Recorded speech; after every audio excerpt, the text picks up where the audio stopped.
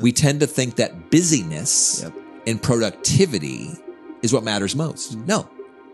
Living life on purpose, living a life of meaning, investing your time that in a meaningful, positive, long-term way that creates the greatest outcomes, the most positive results, that is what matters.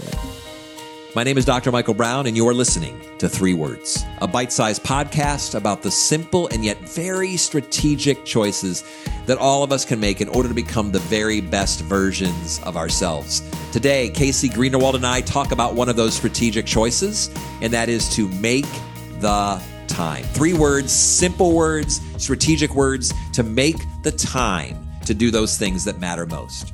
Enjoy this episode. Casey Greenawald, my young apprentice, who over these last several years have become a mentor to me. I'm excited to have this conversation with you today. I learn as much from you as you learn from me. So kick us off. Our 3 words for this podcast episode. Well, first of all, thank you. That was very flattering. And make the time. Make the time. Let me just say this. I'm going to set the record straight once and for all. Listen very carefully. Listeners, viewers, I say it all the time, but I want to say it again. You are not a slave to your schedule. Let me say it again. You are not a slave to your schedule. I can't tell you how many folks that I interact with, my children, my friends, my colleagues, clients, who will say to me, I have to do this. I don't have time, or I'm a slave to my schedule.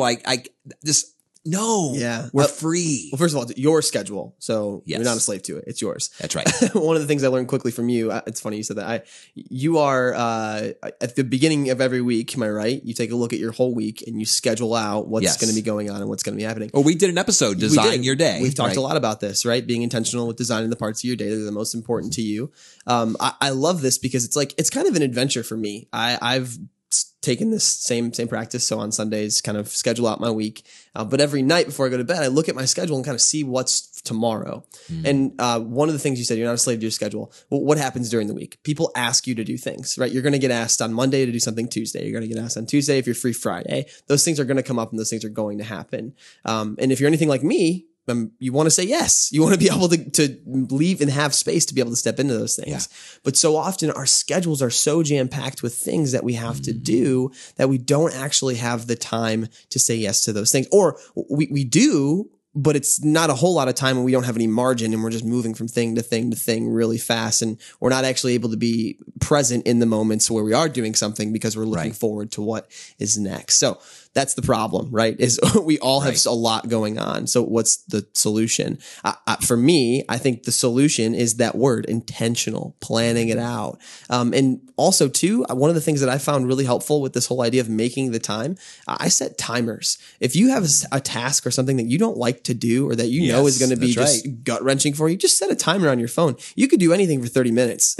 It can be the worst thing in the world, but you can do it for 30 minutes. Take a break, 5-10 minutes, come back to it. Knock it out for 30 more minutes. Yeah. That's just a side note. But making the time, I think it's ultimately about being intentional with your schedule. Because if you're not, you're just going to be like, what time is it? What am I doing next? But if you know what's going on throughout the day, you can even schedule time to be free and be open. Go ahead. And there are 168 hours in your week. And we tend to think that we're so busy. Yes. And that there is no time. It's a lot of hours. But if you run those minutes, if you run those hours and think about, okay, so if you took 8 hours of sleep every night, 56 hours a week, if you do, it's amazing. I've done this exercise with so many people and they're shocked. I was like, what else you got? Yeah. What else you got? What else you got? Well, I got school. I got 40 hours a week of a job. I have this. I'm training for this. I have fitness. I have workout. I have meals. I have 3 meals a day, 4 meals a day for some. Yeah.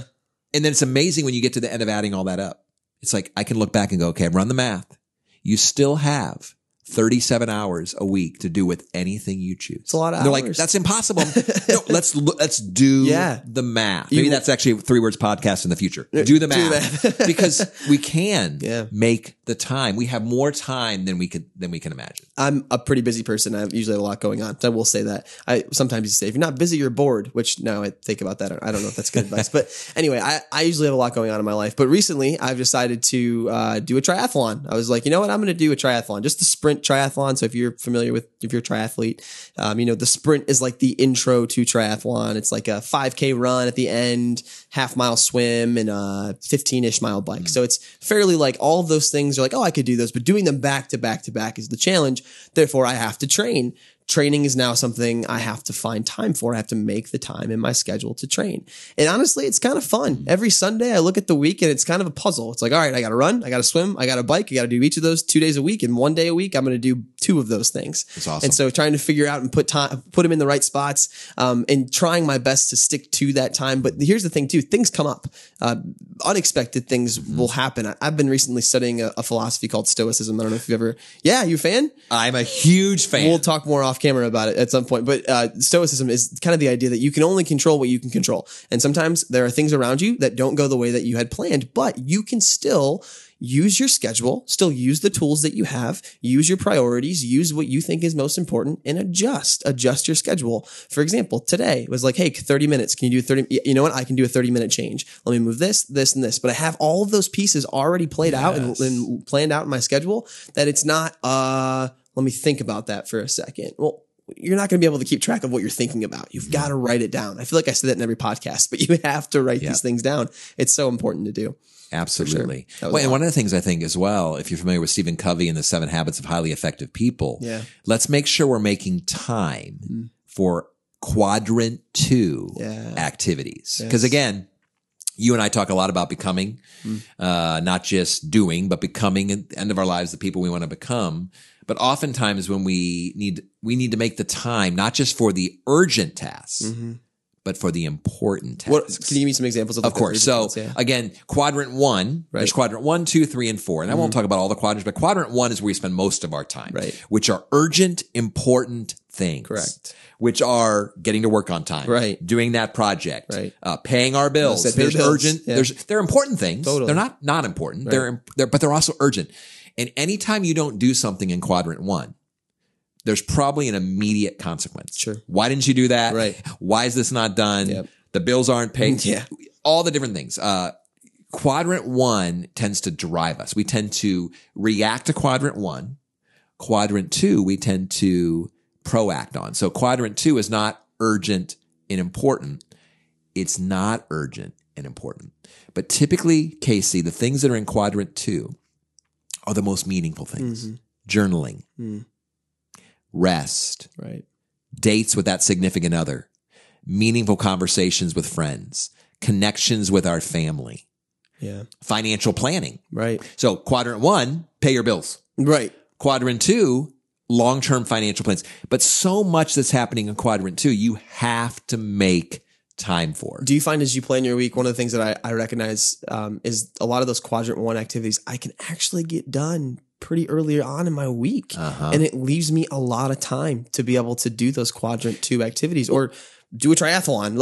And particularly for those of us who design our days. Design our week. So if you've not listened to Casey and I's previous podcast on Design Your Day, it's very practical. But if you design your day and you plan out your week, you're right. You will get quadrant 1 activities scheduled in real time frames and you'll knock it out of the park. But then you have this other margin that you could choose to go to quadrant 4, which is not important, not urgent. So it's scrolling, Netflix, things that you don't need to make. That's right. Binge watching Netflix. You don't need to make time for it because you'll spend the time doing it. But the stuff that you need to make time for, important, but not urgent. But not urgent. And you're right. You're never going to get to quadrant 2. The stuff that really matters if you are not able to manage and organize and schedule quadrant 1. Growing up, I feel like I saw a lot of the adults around me consistently in that space. Like I feel like they were always like burning rubber, trying to move on. Like, got to make dinner, got to pay the bills, got to get to work on time, all of those things. And it's like, man, no wonder I see now a lot of those same people living in a space where they have regrets, which we've also talked about before because they didn't take the time to plan out their day. Because when you get those quadrant 1 activities done, it is even some of the younger people that I work with, and I'm younger, but we have some younger staff who are in their early 20s. And I see that's their biggest struggle is they are struggling to get the quadrant 1 activities done. And my advice is always like, are you scheduling out time to do that? Or are you just hoping that you're going to find some margin throughout your day to get those things done? Because things are going to come up and they're going to feel urgent and they're going to feel important and that's going to fill your time. And then you're going to be like, I didn't get any of those things done I really wanted to get done. Well, in the generation you talked about, the older folks, that's me. Well, and this is the thing. Generally speaking, but here's what's sad about that. And let's go a little deeper on this. The reason that we talk about, I'm doing this, is because we wear it then as a badge of honor. Yeah. We tend to think that busyness and productivity is what matters most. No. Living life on purpose, living a life of meaning, investing your time that in a meaningful, positive, long-term way that creates the greatest outcomes, the most positive results, that is what matters. Right. But I think the reason that we tend to think, well, that's it. We like to be told, we like to have the reputation, she's a hard worker. Yeah. He's a hard worker, right? Yeah. But what if I'm working hard on the wrong things? This isn't my quote. I've heard it somewhere. Don't even know who to attribute it to, but how sad it is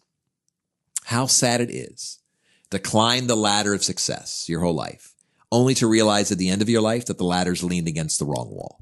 And I think that's what we're seeing with a lot of folks who just basically work without making the time within that 168 hours a week, making the time to do that, which is most important. So maybe a good next step for people listening is to just simply audit your time, to audit your week. Again, we talk about reflecting. It's really important to do. Reflecting on your time. Where do you spend time during the week? Look back at last week and say, okay, from Monday through Sunday, what did I do and where was my time spent? And then maybe the following week, you can plan out the next week and go, I want to spend time other places because I'm not seeing that time I'm spending pay off to what I actually want to see happen in my life. So maybe for some of you listening, maybe that's a good next step for you to do. Well said, my friend. Yeah. So again, for those of you who are listening, for those of you who are tuned in to our YouTube channel or a podcast platform of any sort, I want to just say to you today, never again are you to say to yourself or to others, boy, I wish I had time for that. Or I don't have time for that. Your schedule is your schedule. You are not a slave to your schedule. You get to decide.